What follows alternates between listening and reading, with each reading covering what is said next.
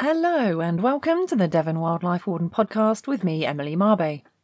In this episode, I'll be throwing the spotlight on regenerative farming. What is it, and does it offer a potential solution for the future of food production while still supporting our environment? Later on, I'll be speaking to Mark Owen from Chalacombe Farm on Dartmoor. This square mile of moorland has been certified as the world's first regenerative farm and offers an interesting insight into the potential of this method of farming. Carrying on from new bits last month, I'll also be bringing you Plant of the Month, what to look out for in August, as well as learning a bird song together, and of course, the latest news and updates from the Wildlife Warden Scheme. The Devon Wildlife Warden Scheme is run by Action on Climate in Teignbridge, or ACT for short. The idea is to have wardens in every parish or ward who can help their wildlife in a wide variety of ways. I am the Wildlife Warden for Abbots Kerswell, but we have many others and are always looking for more. We do all sorts of things, from promoting wildlife gardening and recording local wildlife sightings, to working with clubs and schools and commenting on local planning applications, and much, much more. It's all about each warden doing what they feel is necessary in their area and which lies within their comfort zone. ACT's Wildlife Warden Scheme would not be possible without the generous assistance of our donors, details of which can be found in the episode notes. Many thanks to them all. So, regenerative farming. What is it? Well, in a nutshell, it is an approach to farming that seeks to regenerate the land, soil and water, as well as enhance the wider environment and improve the nutrient density of the food produced. However, the approach is not specific as every farm is different, with its own set of unique circumstances, soil type and geography. This is in stark contrast to many modern farms, which tend to utilise a host of chemicals such as pesticides, herbicides and antibiotics in order to maximise yield and reduce the spread of disease in commercial herds. It is being increasingly recognised that modern farming techniques are doing untold damage not only to the soil in which they grow crops, but also to local waterways and food chains, as well as producing foods which can be lower in nutrients or potentially carrying harmful chemicals such as residual herbicides and pesticides on fruit and veg, and residual hormones in meat and fish products. If, like me, you've watched the documentary on Netflix called Eating Ourselves to Death, it would have really given you a bit of a wake-up call to the damage that's being done through the way we produce food. And really, we need to look into the future at more sustainable and ecologically friendly ways that we can produce food before we do irreversible damage to the planet which we live on. So is the answer to be found in regenerative farming? Well, the answer is complicated, as the amount of meat and crops that can be produced per hectare in a regenerative way is generally much lower than what can be produced on intensively farmed land. So to feed the population using regenerative or even just organic techniques would mean using even more land for farming than we currently do. So the scalability of such methods certainly needs to be scrutinised, but, and it really is a big but, regeneratively farmed land is putting back rather than taking out nutrients and is supporting rather than stifling wildlife, insects in particular, which form the base of so many food chains. Now, I went along to Chalacombe Farm, which is the world's first certified regenerative farm on Dartmoor, to find out more about how it works and what the potential is for this revolutionary farming technique. Tenant farmer Mark was kind enough to show me around and tell me all about what they've been up to, and what follows was recorded on location, so apologies for the sound quality. It's a little bit scratchy in places with wind and animal noise, but I think it adds to the ambience. Hi Mark, thank you so much for letting me come and invade your day over at Chalacombe Farm today. Pleasure, Emily. So I've never been here before, but I wonder if you can just start by telling me just a little bit about the land here and what it is that you do. Okay, we're up on Dartmoor between Widdicombe and Postbridge. Farm's about average about 1,000, 1,200 feet high, so it's quite an extensive and in many ways unproductive, sort of challenging farm to farm in a conventional manner and produce food. We're actually a Cornwall farm, about 700 odd acres or a square mile. We farm cattle and sheep, but their main role here is to manage the landscape. A good part of the farm is scheduled ancient monument for its field systems. Basically, people who lived and worked here for thousands of years. Probably 3,500 years. Yeah. And each generation's left its mark on the landscape, and it's quite unusual, in fact, that though that a lot of that is still visible. Yeah, I saw the little ancient village as we've come in here. Yeah, and we've got strip lynches where they ploughed in medieval times, mining remains from the 12th century up to the early 20th century, as well as going back to the Bronze Age field systems and hut circles. Amazing. So it's a really precious landscape. So yeah, basically our animals are here to help us manage that landscape for wildlife. Yeah. Protect the ecology. Look at ways also we can reduce our sort of carbon impact. Make sure the water's clean, air's clean.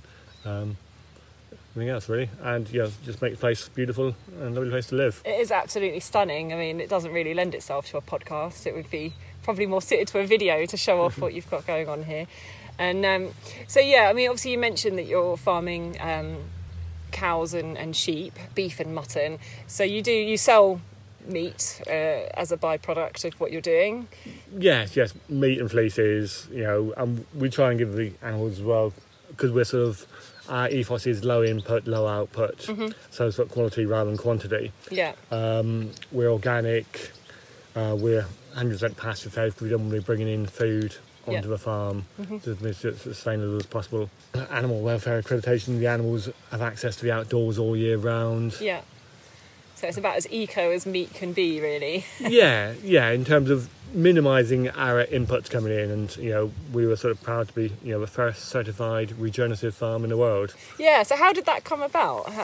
The people who accredit it for our pasture fed and animal welfare were piloting a regenerative farming certification, because regenerative is becoming very much a buzzword at the moment. Rewilding, regeneration. Yeah, and so nobody really knows where you place that, and there's sort of there's still ongoing discussions about what it takes to be regenerative. So that'd be interesting. So we've signed up to a pilot along with sort of 50 other farms around the world. Yeah. And surprised and delighted, actually we were the first one to get through the paperwork, the process to do it. I was going to say, so it's not just a British scheme, this is something that is being looked at across the world. Yeah, there's globally, and I think even some of the big companies now are looking at regenerative farming. McCain's, for instance, they're looking at all their potatoes being grown regeneratively by 2030.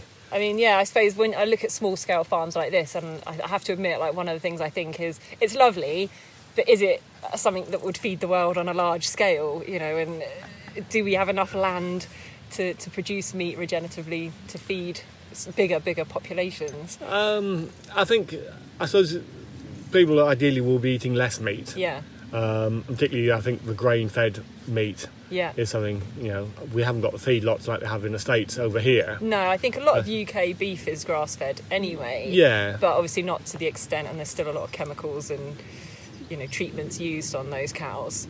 Yeah, and it is that sort of, I suppose, in here, a lot of beef here will be raised initially on grass, but then fed grains to then sort of grow and reach maturity quicker. Yeah.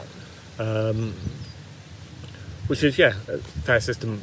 Here we want to be basically see what we can produce on the farm using sunshine and rain. Yeah. We're bringing in minimal inputs.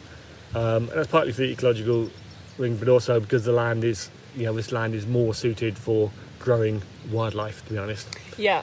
So you're almost like a cross between a wildlife refuge and a farm. Yeah, we really intensified and tried to sort of work the hand, brought in lots of feed, lots of fertiliser.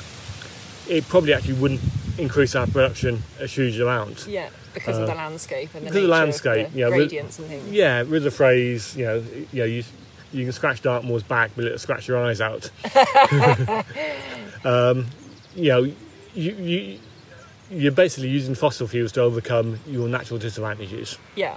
Compared to even South Devon. Yeah. We've got probably 3 months less grass growth. Yeah. And so we cannot compete on a level playing field, without having to buy stuff in. Yeah. And so I think even from a business side of things, it actually works better not to be trying to to push the output. Push really the high. outputs Yeah. because your costs go up quicker than your outputs go up. Well, yeah, I suppose in many ways it's helping that the cost of fertilisers and things have gone up so much over the last few years, because I suppose that will push farms towards thinking about alternatives as well. Yeah, but that will certainly help drive the change because, really that, I suppose, where farmers have been told, well, since the war, that, the answer is always to be more efficient, more productive, farm that little corner of the field, don't let things go to waste. Yeah, yeah. And so there's an awful lot of effort and energy spent into trying to maximise. In some landscapes, as I say, like the high moor here, there is a definite limit to what you can produce. Yeah, yeah. So. And when we were walking around a little while ago, you mentioned how you're kind of trying to join up a bit with some other local farms in the area. So I wonder if you could just tell me a bit more about that again. Yeah, we're setting up a sort of cluster group of 10 farms up here on Dartmoor, all within the sort of catchment of the Dart, based around Postbridge. And we came together sort of informally 3 or 4 years ago, because we've all got habitats which are really good for the marsh fritillary butterfly. Brilliant, yeah. And so with advice from Butterfly Conservation Hill Farm Project, we've been sort of changing how we manage those habitats to basically try and get as many butterflies as we can. Yeah. And sort of growing out of that, we're now looking at how we can sort of manage the rest of our farms to benefit wildlife while still producing food. Yeah. Some are more production focused than I am. Yeah. And some, I say. Yeah. So, but between us, we've got a big area, and by working together, we can join up, make sure our habitats are joined up, our plans again.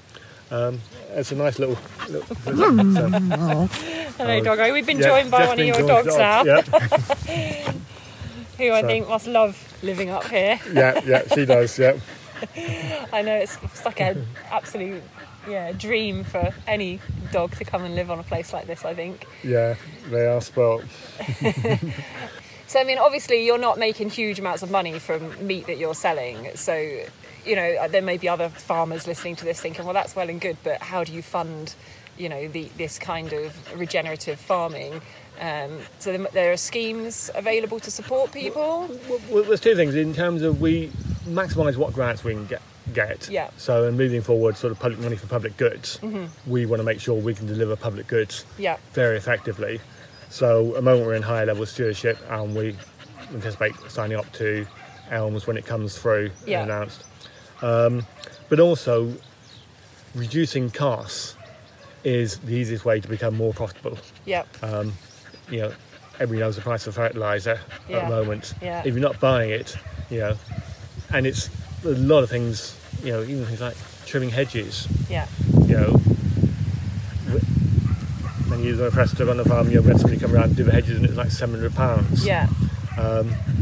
And that's, that's another bullet we'd have to sell to cover that. I suppose you probably don't have an awful lot of hedges that are on roadsides, do you? No. So that's less of an issue for we you. trim them. Our hedges don't grow mad. Yeah. So the roadside ones get trimmed every couple of years. Yeah.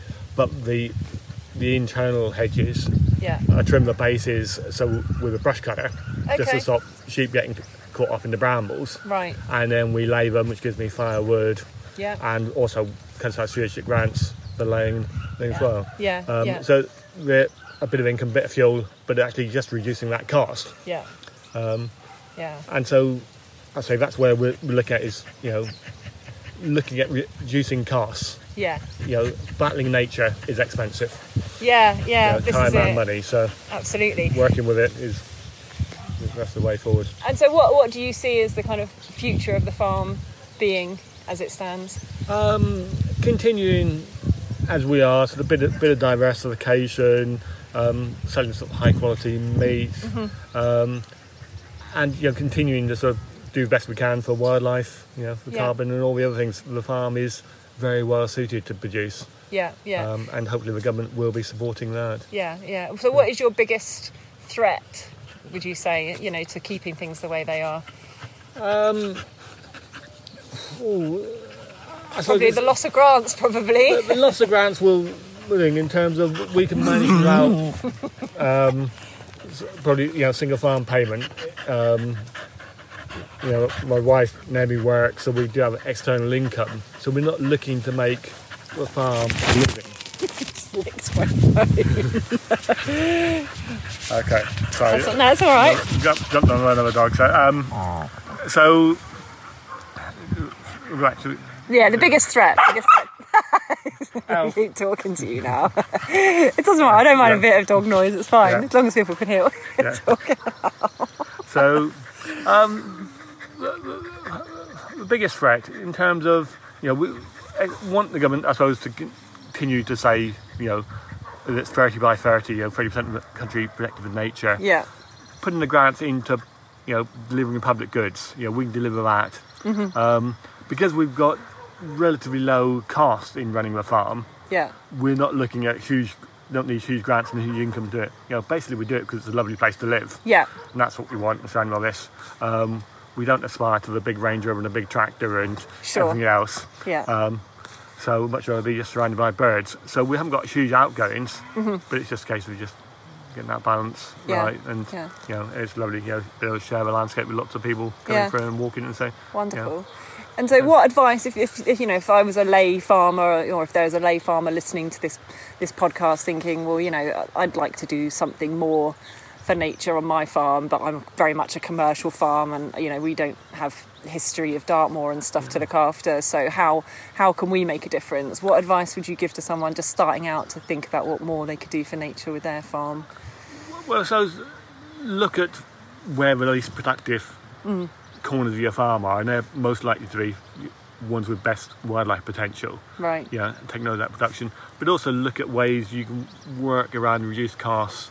So things like if you're grazing animals, clever use of herbal lays, mob grazing. Yeah. All these things which you can get sort of a bit more for less. Mm-hmm. Looking after the soils. So the more your soils can bring out the nutrients, the better, to my mind, really look at your costs, when the salesman says, oh, you only need to buy this ton of fertiliser or this, and and you're suddenly thinking, actually just double check yourself. Yeah, maybe I don't need it. You are going to get that returns back on that, because otherwise, you are basically, working to pay his commission and to buy his stuff. Yeah, you're buying into a system, really.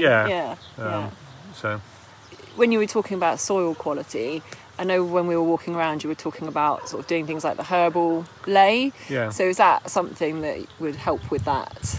Yeah, so looking at sort of what grasses and plants you can sow in your fields, which will naturally bring up nutrients, the clovers, bringing fixed nitrogen, some deep rooting plants. Yeah. So some of the less conventional and more diverse lays. Yeah. And, same with wildlife, the more diversity you have, we have, but also that works for the plants and your grazing. Yeah. Your animals will prefer a more varied diet, I'm sure. Yeah.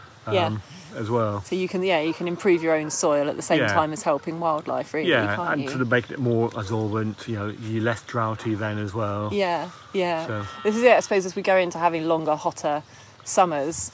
That's going to present a whole different set of challenges moving forward. Yeah. You were lucky enough to have water running through the land here, which really helps with the diversification, I think. Yeah, certainly. We have a slight problem. We haven't got water in a lot of the fields, but we've got big open fields, so generally the cattle can sort of get down to. But it just, is I suppose balancing what the farm can produce with minimal inputs and just being careful what you spend your money on. Yeah. Well, that's Someone said to me a few years ago something that really stuck, and it was live simply so others may simply live. And I thought that makes a lot of sense in our current world. Yeah. And there are systems which are will be a lot more productive than ours. Yeah. Where you can ramp up production. Is I suppose trying to work smarter and it's not always a solution, always in a can or bottle. So. Yeah, I suppose different strokes for different folks and all that. See how many cliches we can pull out.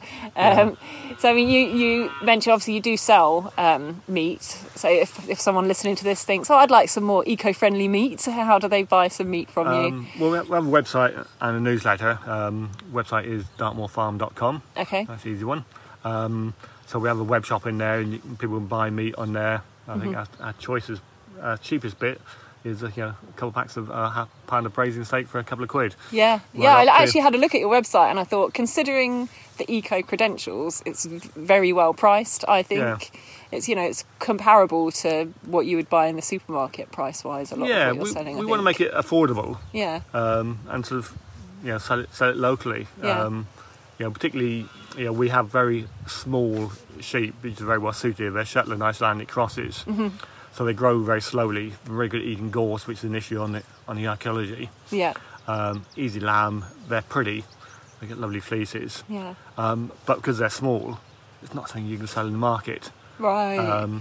So actually selling them direct suits us as well. But the meat from them is lovely because they're slow grown. Yeah. And tasty. So. Good stuff. And so if someone wants to buy some, do they need to come here to buy it, or can they get it from further afield? Do you need to be local? Relatively local. I can put it in a polystyrene box and post it anywhere in the country. Yeah. But if you're out all day and it's left on your doorstep, it's probably not ideal. Yeah, it's all frozen, so it will survive 24 hours. But I'll much prefer if somebody can come up and see the farm, see the animals. People. One of the things that's unusual about our farm is that most of it is open access land. Yeah. So people can see our animals anytime and then see how we farm. Yeah. We've got nothing to hide. Yeah. So if people want to come up for a walk and pick up, a pack of chops, brilliant. So just order them in advance, or anything up to half a lamb or more with some beef. Yeah, amazing. That's great. For large orders, I will deliver down to South Devon. Okay. Hopefully when I got going shopping to do myself. Combine the trips. Which isn't good for everyone's time as well as the environment, really. Yeah. So. Wonderful stuff. Well, thank you so much. I don't know, before we finish up, if there's anything else you wanted to mention or add. No. Like just we want to sort of find out more. Have a look at the website or come along. Yeah, you've been very, very friendly and welcoming. I'm always a little bit scared of farmers because I think, they chase you off their land. But no, you're very, very welcoming. No, we're open. Because we have lots of groups. We love showing people around the farm, seeing what we're doing, and hopefully inspiring others, and just people enjoying the farm. It's great. Yeah, wonderful. So. Good. Well, we'll leave it there then. Thank you very, very much for taking the time to chat to us today. Okay, thanks, Emily. Lovely to meet you. Huge thanks once again to Mark for taking time out of his day for the podcast. While I was there, I did pick up some meat, and I am pleased to say it was delicious. Now, I am more than aware that moving towards a plant-based diet is the best solution in terms of feeding the planet without destroying it. But as a seasoned meat eater and someone married to a man who has no intention of giving up his steaks, it's great to know that we are able to obtain meat produced in such a fantastic, ethical way. So if you're local, I really would highly recommend both a visit to the farm for the sake of enjoying its beauty, but also to try out their meat. And actually, they are just up the road from the ancient monument on Dartmoor, which is Grimm's Pound, which is a really brilliant site to visit, so do have a look at that while you're up there as well. Moving on, I have a few updates from the Wildlife Warden scheme over the last month or so, and I'll start right here in Abbots Kerswell. I've been working with the vicar on our Eco Church project, and I'm pleased to say that we now have the backing of the parochial council to go ahead with our plans to make the churchyard a wilder space. We have plans to introduce a small above-ground pond, a mini meadow, bird feeders, and houses for birds, bats and hedgehogs, so that's all very exciting. Our wardens across the borough have also been up to their usual shenanigans, from taking part in surveys and projects to logging wildlife sightings and working with their local communities to spread the word about supporting and protecting our wildlife. A couple of us are supporting a PhD student with her work looking at how dormice use hedges, and that involves checking footprint tunnels for dormouse activity and logging our findings every couple of weeks throughout the summer months. I've been fortunate enough to be assigned a site at the Barn Owl Trust, so with any luck we can get them on board for an interview for the podcast sometime soon too. Shira, one of our wardens, has also helped out with the Riverfly survey on the Tean, and also wrote a lovely piece for the Parish magazine on the benefits of ragwort, one of those plants that many people like to remove from fields, but which is actually a host plant for the cinnabar moth, so you'll often see yellow and black striped caterpillars on them feasting away, and as such, it is worth leaving these yellow flowering plants if you can. There was also a group trip organised to Challicum Farm, which is actually what gave me the idea of speaking with Mark about the regenerative farming for this episode of the podcast. Apparently, turnout was good for the trip, and attendees included some farmers who we hope will take some of the principles back and apply them on their own land. Here's hoping. There was also a wildflower and butterfly ID training run for wildlife wardens over at Audrey's farm, which I understand was well attended. And I'm sure that many of our wardens have been out and about doing all sorts of other things too. And just as a reminder, if you want to get involved with the scheme, you certainly can do so. Just get in touch via the website, which is referenced in the episode notes. Moving on to Bird of the Month, and on this occasion I took the recording myself right here in our little woodland. I was sat in the garden last night and the owls were being extremely vocal, so I thought, why not make the tawny owl my Bird of the Month? So here they are chatting away to each other last night at about 11 p.m. here in Abbots Kurzweil.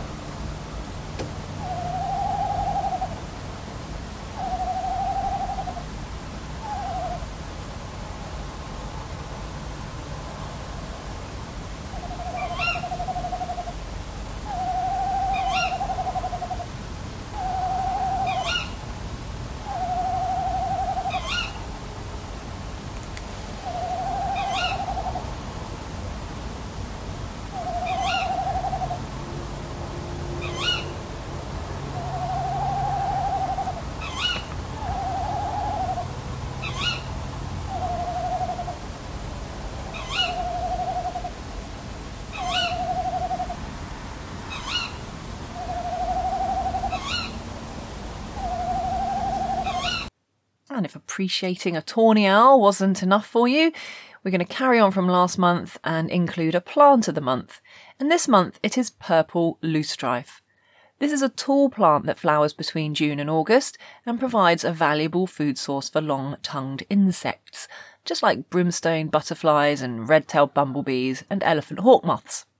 It can form dense stands of bright purple flower spikes in wet habitats like reed beds, fens and marshes. So do look it up, purple loosestrife, make sure you know what it looks like and keep an eye out for it when you're next out and about, particularly in damper areas.